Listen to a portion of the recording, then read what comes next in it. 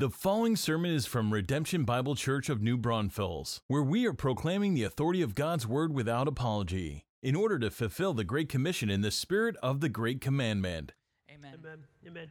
Well, as Blair said, you guys are, whether you know it or not, an encouragement to lots of other churches. And, you will be very much a blessing to our church because I'm watching, from 1 year behind Blair, and I joke about our budget because I was working on that this week. But there's lots of other things. I'm coming in asking Blair, how do you do this? And why do you do this? And, you guys are modeling something for my church. And in my church, whether you meet anybody that ever goes there or not, we'll learn a lot from what you guys are doing. And that will continue to be the case, as you guys continue to plant more churches. And right now you feel like you're young and just starting, but you're also setting a foundation for a lot of other churches. And so just, continue to be encouraged by that. But when Blair asked me to preach, I was really excited.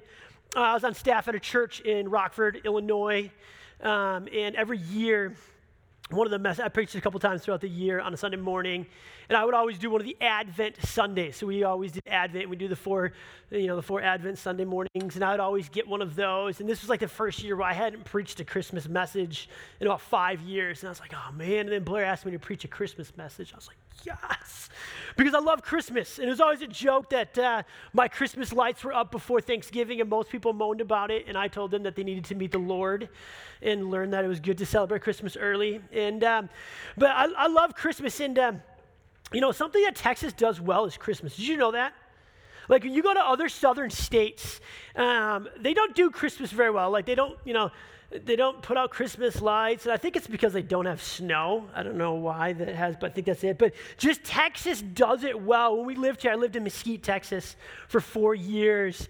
And I still remember there was a community about 6 blocks over from our neighborhood that always just like every house just had a ridiculous amount of lights. And, there would be cars coming from all over the place. They come drive through this little town or little community or neighborhood to see all of this. And even last night I was kind of joking with Blair as we were driving into his neighborhood that Texas was doing Christmas better than Illinois. And don't tell anybody from Illinois, but they do Christmas terrible. Okay, but and that's like yes, I love this because I love Christmas and so when I go back, I was like, it's still here. It's good.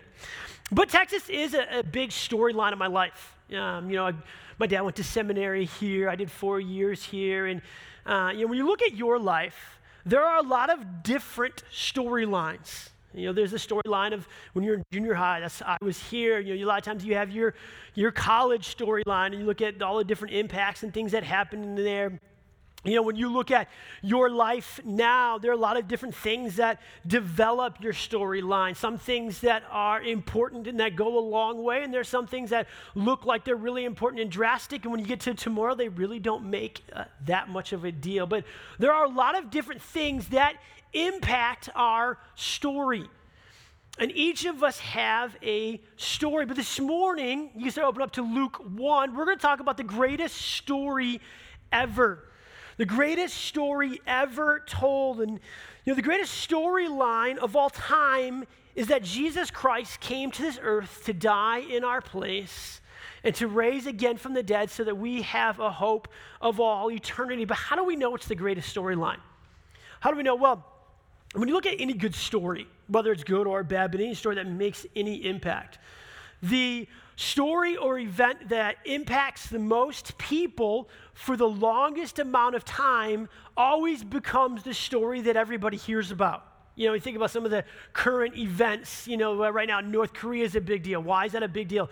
It's impacting a lot of people, and it's been going on for a long time. And when you look at different current events and the stories that are making bigger impacts, it's these ones that impact more people for long periods. But when you look at the story of Jesus, it's the greatest story ever because it impacts all people for all eternity. This needs to be the greatest story in our life. A lot of times we know that. I've grown up in a church since I was like 2.5, and that we've been told that. And yes, Jesus is the greatest story in our life, but is he really? Is he really?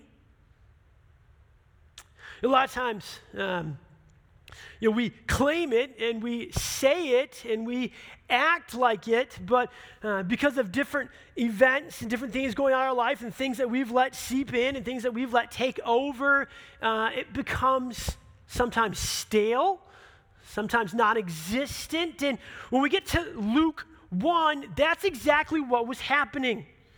Luke 1 is right at the beginning of the New Testament. There had been a 400-year period of time where God had not spoken to his people. He had sent prophets and priests and kings, and he had spoken to his people through many different ways, and he had, a lot of different books written in the Old Testament, but then there was a 400-year period of nothing, where they were getting pretty dry. And they were wondering, and the priests were trying to figure out on their own, and they weren't doing a great job of it. And we get to this time where this angel shows up and talks to Mary and tells Mary that this really is the greatest story ever told. And what he's doing is he's stoking that fire. He's getting that fire burning again. The story that was told long ago from the very beginning in Genesis 3 is still the most important story, and here's why. So we're going to open up to Luke 1, and we're going to read about the birth of Jesus foretold. And we're going to start in verse 26, and you can follow along. It says, in the 6th month, the angel Gabriel was sent from God to the city of Galilee named Nazareth, and the virgin betrothed to a man whose name was Joseph of the house of David, and the virgin's name was Mary. And he came to her and said, "Greetings, O favored one, the Lord is with you."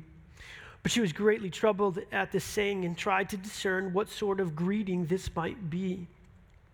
And the angel said to her, "Do not be afraid, Mary, for you have found favor with God. And behold, you will conceive in your womb, and you will bear a son, and you shall call his name Jesus. He will be great and will be called the Son of the Most High. And the Lord God will give to him the throne of his father David, and he will reign over the house of Jacob forever, and of his kingdom there will be no end." And Mary said to the angel, "How will this be, since I'm a virgin?" And the angel answered her, "The Holy Spirit will come upon you, and the power of the Most High will overshadow you. Therefore, the child to be born will be called Holy, the Son of God. And behold, your relative Elizabeth in her old age also conceived a son, and this is the 6th month with her who was called barren, for nothing will be impossible with God." And Mary said, "Behold, I am the servant of the Lord. Let it be to me according to your word." And the angel departed from here. So here's the story that's happening, okay? This story is directly connected to the story before it. And so if you read back, you can go home today or tomorrow and kind of read the story, of the angel Gabriel when he goes to the relatives of Zechariah and Elizabeth, and he's talking about John the Baptist. But these two stories connect, and kind of the John the Baptist story is a foretelling of the next story that's coming, that's Jesus. And then this story kind of mimics that, but he goes on, he kind of gives us a couple people, okay? So you got to know the people, the players of the story. The first is the angel Gabriel, which is one of God's greatest messengers. You have Joseph, who's briefly talked about. He's betrothed to Mary, and at that time, a betrothal was, you were basically married, just not living together yet. And then you have Mary, who was a virgin. She was somewhere between 12, 13, 14, 15, I'm guessing probably right around 14 years old. And then you have Jesus. He's foretold. This is kind of a story about him. And you have this encounter where Gabriel comes down, and again, you got to remember, there had been a 400 years of silence, and she probably hadn't quite heard yet that the angel Gabriel had come to. She may have, but most likely had not quite heard that the angel Gabriel had come to her cousin Elizabeth.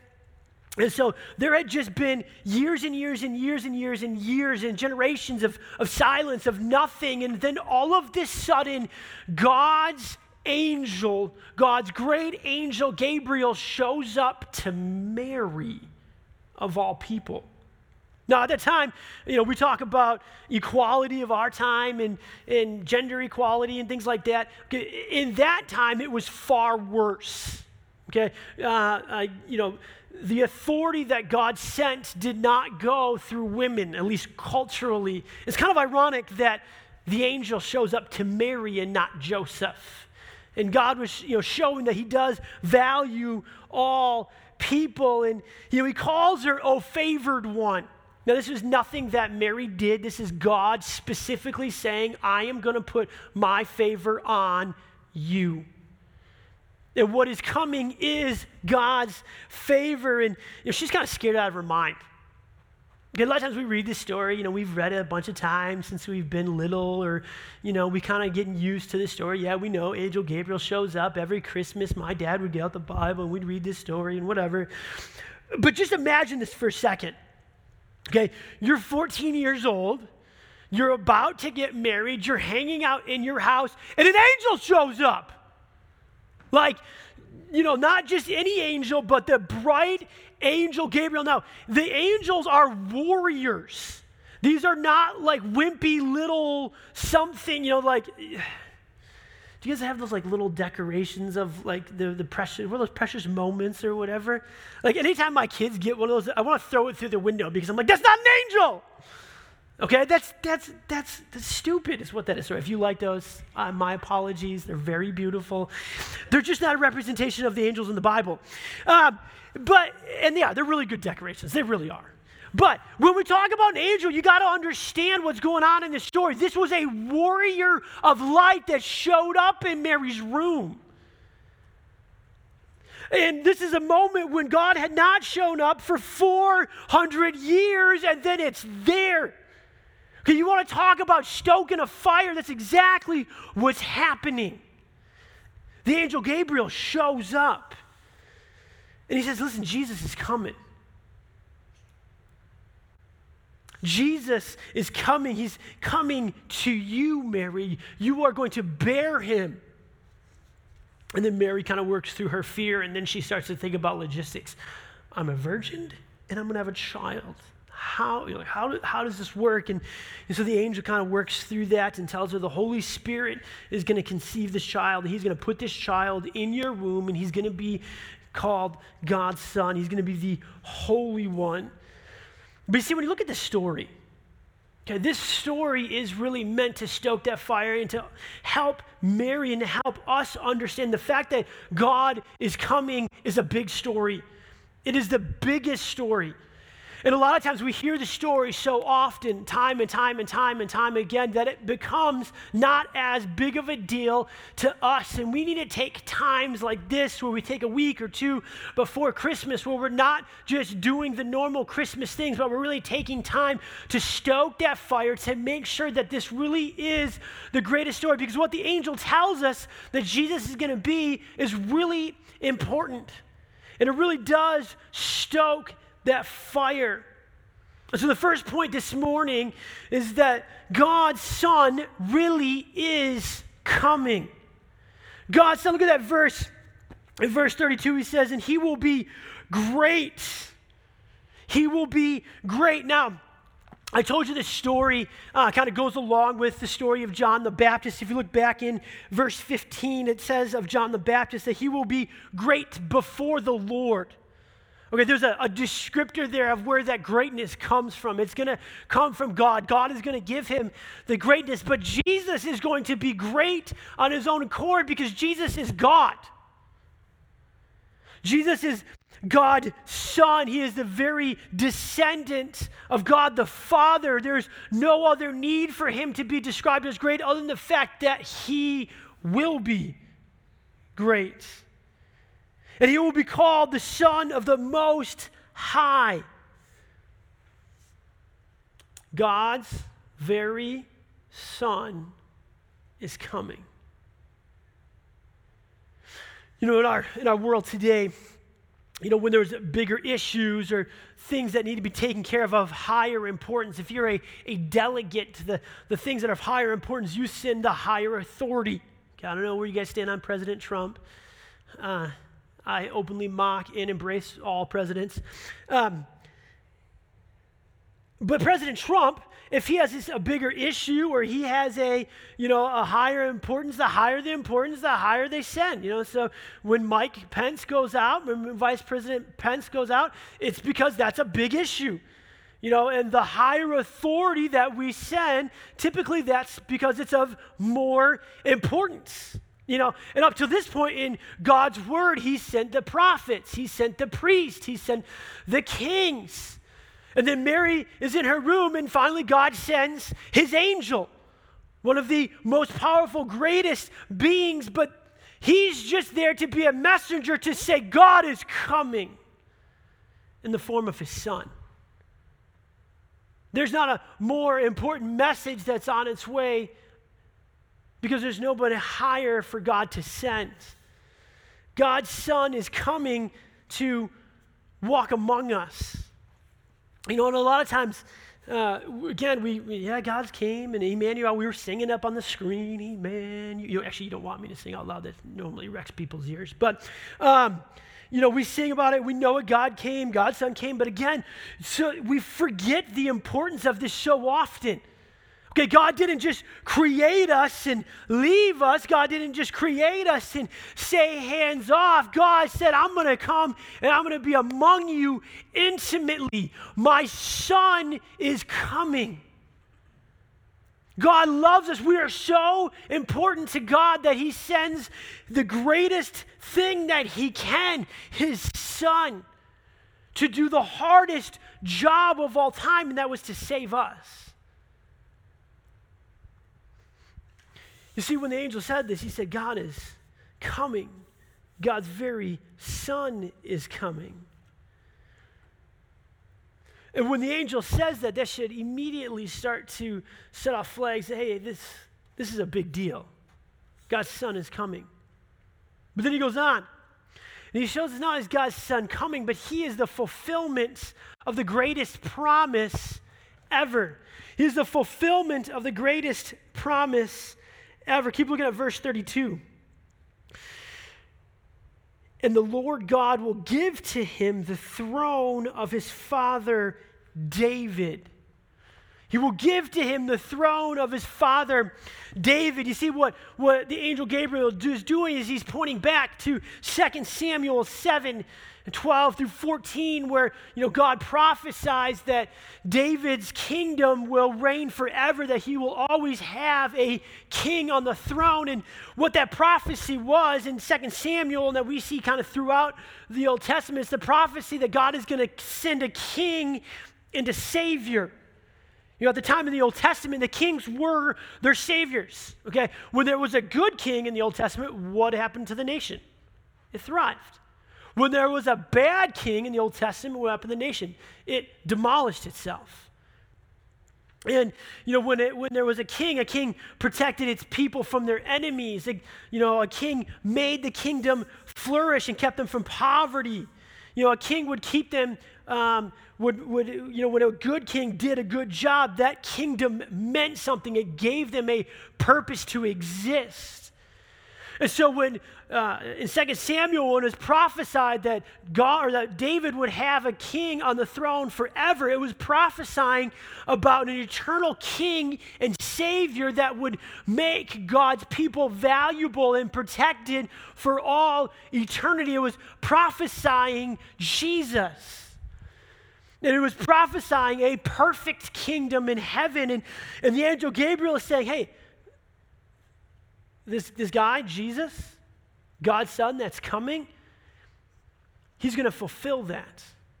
Those promises that we've been waiting for thousands of years, that's going to come true. Okay, and this is something that the Jews had passed down, and they would tell, hey, remember that story that David would tell us, and remember this, and they would quote it and read it to their kids, and they had different traditions that they would do to remember, and it would be time and time again, and they had been waiting for over 1,500 years for this to really take place. And he says, it's coming. It's coming. He is the fulfillment of the greatest promise ever. They were waiting for their Savior King, and just like Israel was waiting for their Savior King, you and I are looking for our Savior King all the time. We want to matter. We want to be saved, just like the nation of Israel did. Sometimes we want to be saved from boredom. Sometimes we want to be saved from meaninglessness. Sometimes we want to be saved from ourselves. We do all of these things to try to find functional saviors. I find a functional king. Sometimes we find it in sports. Sometimes we find it in the dumb Netflix TVs or shows that we watch. I'm right there. I'll put myself in that category. Sometimes we find it from the jobs that we have. We find the fulfillment of who we are, what makes us us, what gives us the assurance that we need because of the check that we bring in, because of the importance that we have at our job. Sometimes we find it in our families. Families are good. I have a big one. But we find I'm Jesse, I have 4 kids, I have a wife, I have this, I have that. And our assurance comes from that. But what the angel Gabriel is saying is, in the end, the greatest assurance is coming from Jesus, who's going to take that place as the greatest king and greatest savior of all time. You see, God promised a savior right from Genesis 3. Right from the moment where Adam and Eve sinned and the first interaction that God had with them afterwards, he prophesied this, and it had been prophesied from that moment on all the way up until he stopped prophesying. And then 400 years later, here's the angel showing up, saying, hey, this is it. He is the fulfillment of the greatest promise ever. But then lastly, he's also the assurance of the greatest promise ever. The angel Gabriel continues, and he says in verse 33, and he will reign over the house of Jacob forever, and his kingdom will be no end. Gabriel continues to point back to times in Israel. He points back to the house of Jacob, where there again was a promise of an eternal reign. And a promise of something that was hoped for, not just for in the immediate, but also for the future. Every promise that God gave was a promise for that time, but also a promise for the future. And when the angel Gabriel says and relates Jesus to the house of Jacob, he's saying that the hope that God had originally promised, Jesus is going to continue to fulfill for all eternity. Because here's the thing, he's saying, he uses the family for a very specific purpose, because you look at the family, okay, and there was generation after generation after generation. And then you had, you can read through the genealogies and see those go back. And from one, there was actually, 3 separate areas of genealogies. And you can go back and study it and see how God slowly fulfilled the promises he made to Jacob through this generation. And we see some promise filled through, the line of David, through that family. And you can it's a really cool story. If you ever want to do a fun study, you can follow through all of these genealogies. But what happens is there always had to be another one. Something always happened, and then this didn't work out, so then we had to have somebody come in, and then this, and then this, and then this, and it was always waiting for something more, something more. And when the angel Gabriel comes, he says, it stops here. This is it. Everything that you had been waiting for, the hope for all eternity, is going to be fulfilled in the person of Jesus. And he will reign over the house of Jacob forever, and his kingdom will have no end. This is not something that's going to need more. Jesus is the hope for the future. And he's saying that the kingdom will not need another. And you're like, well, how do we know this? Okay, well, just think about Mary. Okay, she asked a very logical question. How will this be since I am a virgin? How will this be since I've known no man? And so the angel Gabriel tells her, the Holy Spirit's going to come upon you, and you're going to receive a child. And just think about Mary and put yourself in her shoes. When she starts to realize she's pregnant, and her and Joseph start to figure out that this is going to be a legit thing. And then the story that we always read, Luke chapter 2, where, Jesus is finally born, and your mind would just be blown. Like, a virgin birth actually happening? Are you serious? You put yourself in Mary's shoes and she would never doubt again. This story is not a normal story. And when we look at the story of Jesus, it never was. It was always miraculous. It was always outside of what we understood. Why? Because he is eternal. Because he is all powerful. He is God, and he is showing from the very beginnings of his birth that he is the one whose kingdom will never end. From the very moment of his conception, it was supernatural, and that is, God uses that to show us that his kingdom is going to be supernatural.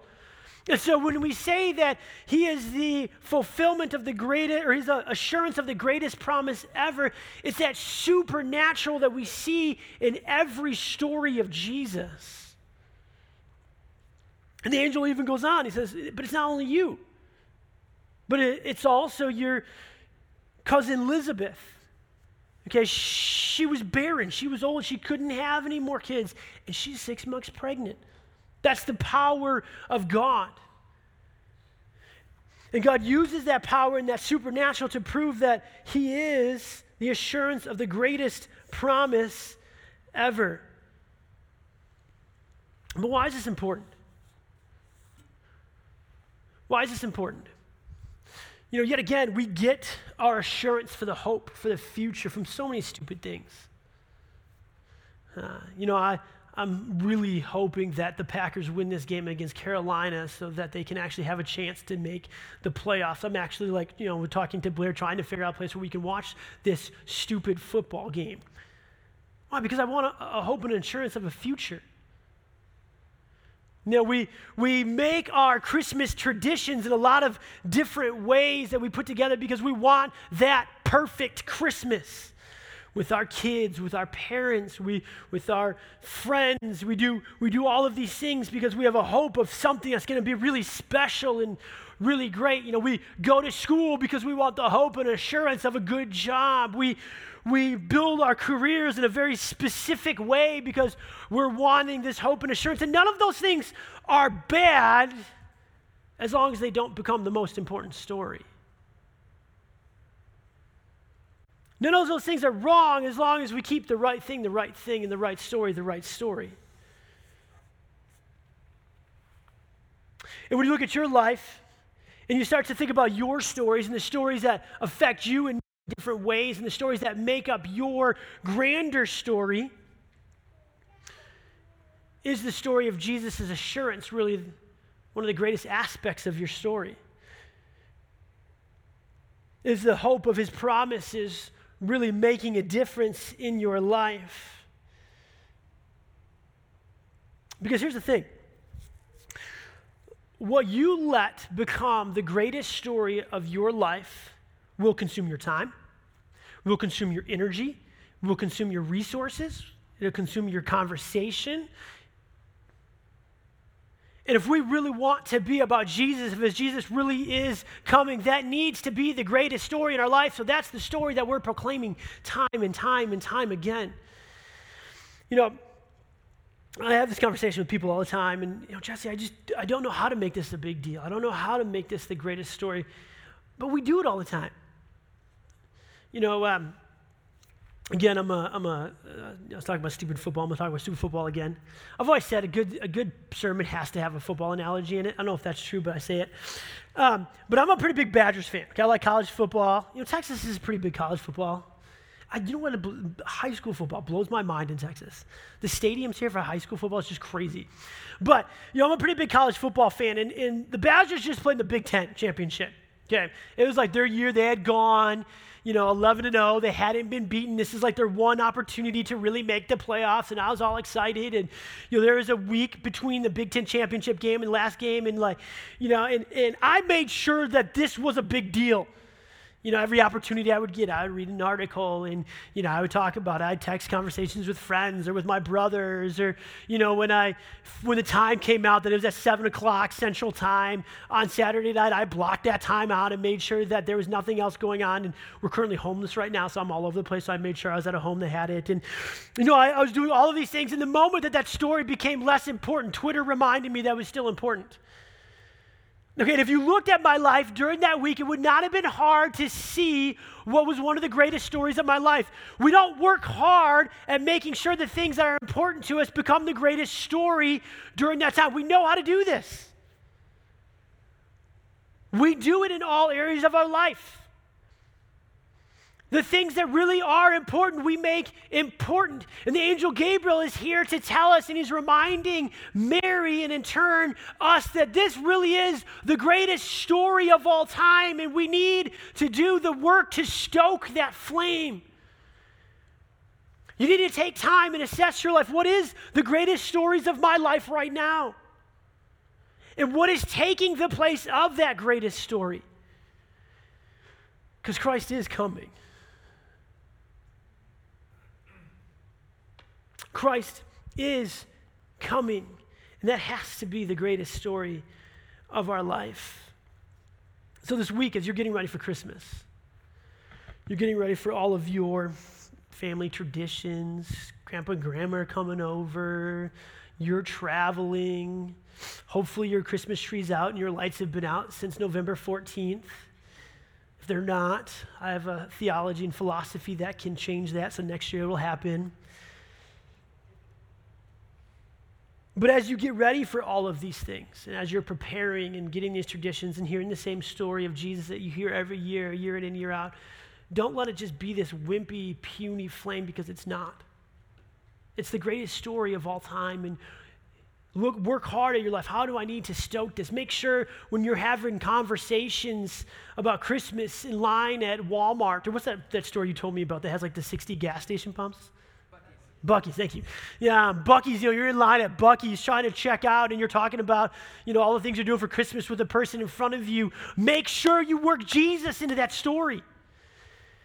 When you're inviting people to different things, make sure you're inviting people to the Christmas Eve service that you're going to have.